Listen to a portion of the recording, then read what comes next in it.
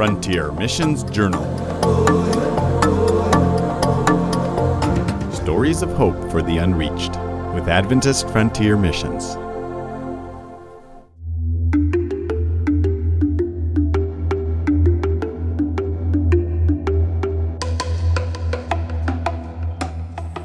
Thank you, I whisper. At least now I understand why everyone seems to hate me right now. A look of sympathy comes into his eyes. This is just the way we are, he says with a laugh. This is another one of the reasons that all the others who came before you either gave up or failed to reach the Taubweed. Remember, I've been telling you about them. Let's see. There's the one who left because of continual sickness. Then there's the one who left because of a moral failing. One just left, we don't know why. Another got so sick of the people always using and abusing him that he cursed us all and left. I remember, I say, holding up my hand.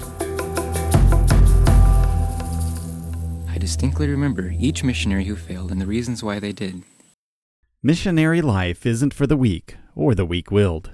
It's tough, especially in the jungle villages. John Holbrook, missionary to the Taubed people on the island of Mindoro, Philippines, shares a brief segment from his journal outlining the demands of mission work and the determination needed to stay the course.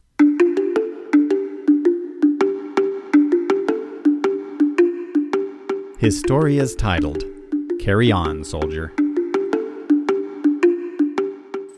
All of Niagara seems to roar in my ears as I slowly try to stand up. Thousands of black spots appear out of nowhere and threaten to block out my vision. Quickly leaning over, I tense my abdomen, trying to keep from passing out. The man who had called me just moments before stands in the doorway of my dilapidated hut and chuckles at my predicament. "What's up?" he asks with a grin. "See something interesting on the floor?" I'm not amused. After being up from midnight until 2 in the morning caring for an emergency patient, followed by a non-stop stream of people on my porch all day, each with some pressing need, I haven't much humor left. Carefully avoiding the rotten areas of the floor, I make my way to the porch and lean against the wall. After 2 rainy seasons, the posts supporting my house have started to give way. The whole house now leans downhill at a crazy angle, forcing me to stand hunched over while the wall seems to bear down on me. "What can I do for you?" I ask quietly. "Well, you see, it's like this. My kids don't like the food I brought home. Will you give me 500 pesos to buy something tasty for them?" I sit for a moment trying to control my thoughts. I want to say, "Well, if you'd repay me for the 3 other times I loaned you money, and if you'd deliver the roofing grass that I bought from you a month ago, and if this wasn't the 5th time this week that you've come to me asking for money, then maybe I'd be a little bit more sympathetic." Instead, I take a deep breath and reply, "I'm sorry, I simply don't have enough right now." "But my kids are crying," the man counters. "Just give me 300. "Sorry, I can't," I groan. My stomach is beginning to cramp. I've felt this feeling far too many times in the last few months. The bomb is ticking, and I only have about 30 seconds to a minute to get to a bathroom. "Oh," the man looks miffed. "You can't?" As he speaks, he looks past me into what's left of my hut. A single LED light that I've rigged up to run off of a small solar panel hangs from a rafter. I can almost hear him thinking to himself, "He says he can't, but he has an electric light and I don't." It doesn't matter that just yesterday he spent 2,000 pesos of welfare money the government gave him in a wild spree of expensive restaurants, toys, and cell phones. I have a light bulb, and he doesn't. Therefore, I am culturally obligated to give him what he asks for. "Please, just 100, he tries again, a dark look on his face. By this point, I can barely hear him. The pain in my stomach is so intense. "Sorry. No," I replied through gritted teeth. "I'm not sure I'm going to make it." The man abruptly turns around and leaves without saying a single word, a very rude gesture in his culture. Following him off the porch, I make a mad dash for the gulch.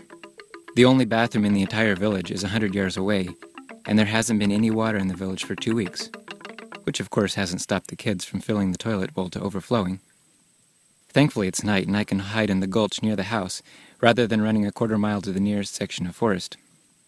It looks like once again I'll have to take a course of the wretchedly bitter medicine that is prescribed for this particular type of gastrointestinal distress. Half an hour later, I make my way back to the house, white as a sheet and shaking. A church member is waiting for me. "Brother," he addresses me gravely, "I have something to say to you." "Say on," I reply, curled up on the floor, too weak to sit. "The entire church is angry at you and gossiping about you. You know the wood you hired Ernie to haul here to rebuild your house? Well, you gave the entire job to him instead of dividing it up a board or two to each person.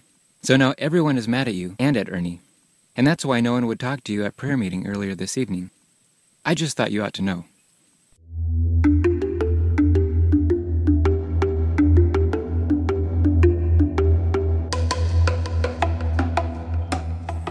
"Thank you," I whisper.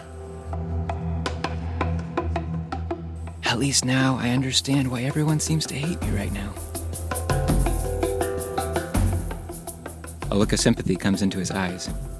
"This is just the way we are," he says with a laugh. "This is another one of the reasons that all the others who came before you either gave up or failed to reach the Taubweed. Remember, I've been telling you about them. Let's see. There's the one who left because of continual sickness. Then there's the one who left because of a moral failing. One just left, we don't know why.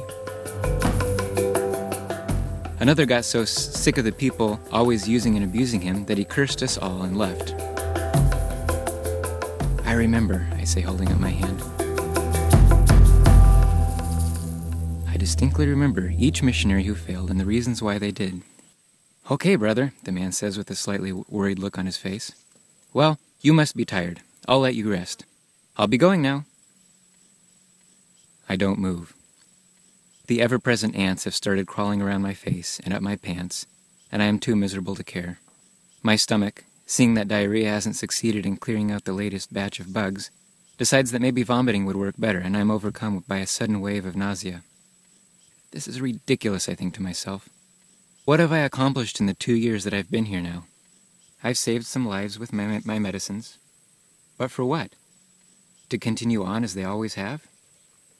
I've helped unify the church in this village, bringing them back to a foundation of Christ, and to start a missionary program. But has anything happened? Every time we get close, someone gets cold feet. Someone else backs out because I won't give them a water buffalo. Or everyone simply stays home because they don't feel like getting up. Missionaries have been trying to reach the Taubweed since the 1950s. What makes me feel that I will succeed where they failed? Maybe I should just call it quits and go somewhere else. The darkness creeps in around me. An ant bites my cheek and tears well up in my eyes. The Highlanders don't even want me here. They've tried their best to kick me out from day one. I know from watching the veterans that these diseases, if allowed to continue recurring, will break me and leave me permanently weak. Is it worth it? Why should I force so much misery on myself? But deep down inside, I already know the answer. With no one but the angels to witness, I begin whispering into the dark, moldy night. I have made a vow. The Lord has unmistakably called me, from my sophomore year of high school to this day, to work for the salvation of the Taubweed. I have vowed that I will not relent until the work is accomplished, or the Lord removes me from it. Those who have gone before me have shown the way, and it's a bloody, painful way. But it is the only way that the Taubweed will be reached, the Taubweed that Jesus himself bled and died for. This is the real reason why I'm here. Jesus suffered more than I ever could to take away the curse that I deserve and to give me a life of eternal happiness. And he who loved me said, "Take up the cross and follow me." Once again I vow to never give up, never back down, so long as you give me the strength to endure. I have no peace, no sudden deliverance. The pain and nausea continue. But as my whisper dies, I seem to hear a voice. Or is it just my own mind? It says gently, "Carry on, soldier. Carry on."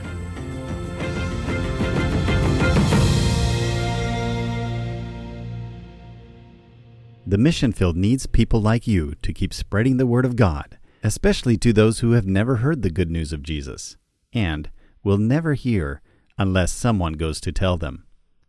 If you or someone you know are feeling called by God, don't hesitate. Give your life in mission service today.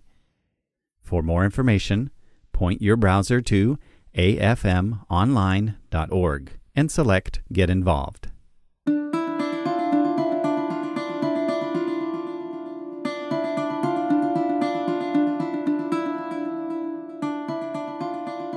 For the remainder of today's Mission Journal, let's cross the ocean to Southeast Asia in our Great River People Project. Boaz Church spends much of his time witnessing to this Muslim people group using medical missions. By meeting the physical needs of the people, opportunities abound to share the gospel that otherwise might be impossible. In the following story, a man gives Boaz a cry for help that very well might have been his last plea. Boaz calls the story Musa's Desperate Situation.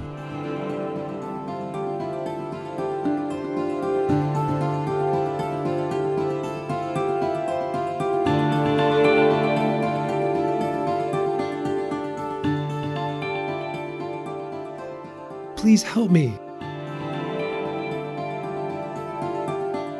I haven't been able to use the bathroom for 3 days and I'm scared, he said with tears in his voice.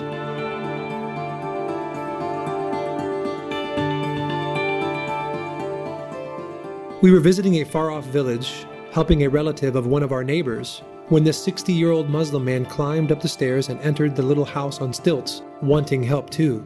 The man pulled Boaz aside and told him his problem. I had surgery a few months ago, and something went wrong, he said. The only way I can urinate usually is by pushing in on my stomach very hard, and even then only a little comes out, but now I can't go at all. I tried to go back and get it fixed, but they turned me away because I'm out of money. I have sold my cows so that I could afford my surgery and have nothing left. Please help me, Musa pleaded again.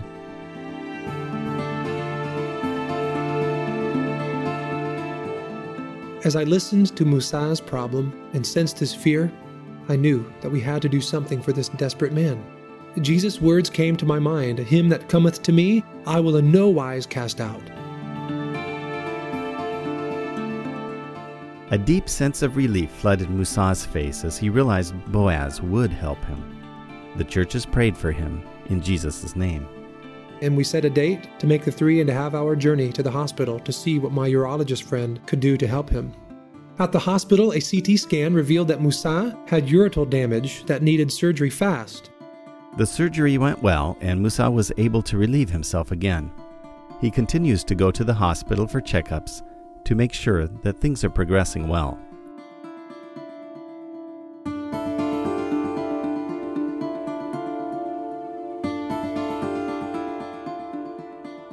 Musa is one of the many people that we have been privileged to help. One of the ways we have sought to share God's love is by praying to God as a friend with and for our sick patients. Our Muslim friends generally speak to God with memorized prayers, and we sense an interest when we pray the way we do.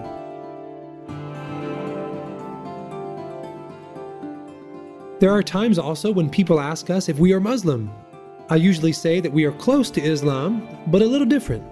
I like to share that we believe in the Creator God, like they do, and that we even share a similar health message.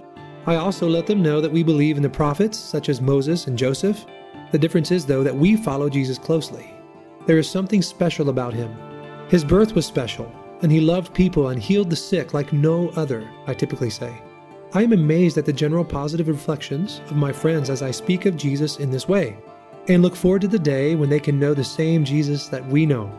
Thank you for making a difference in these precious people's lives through your prayers and financial support.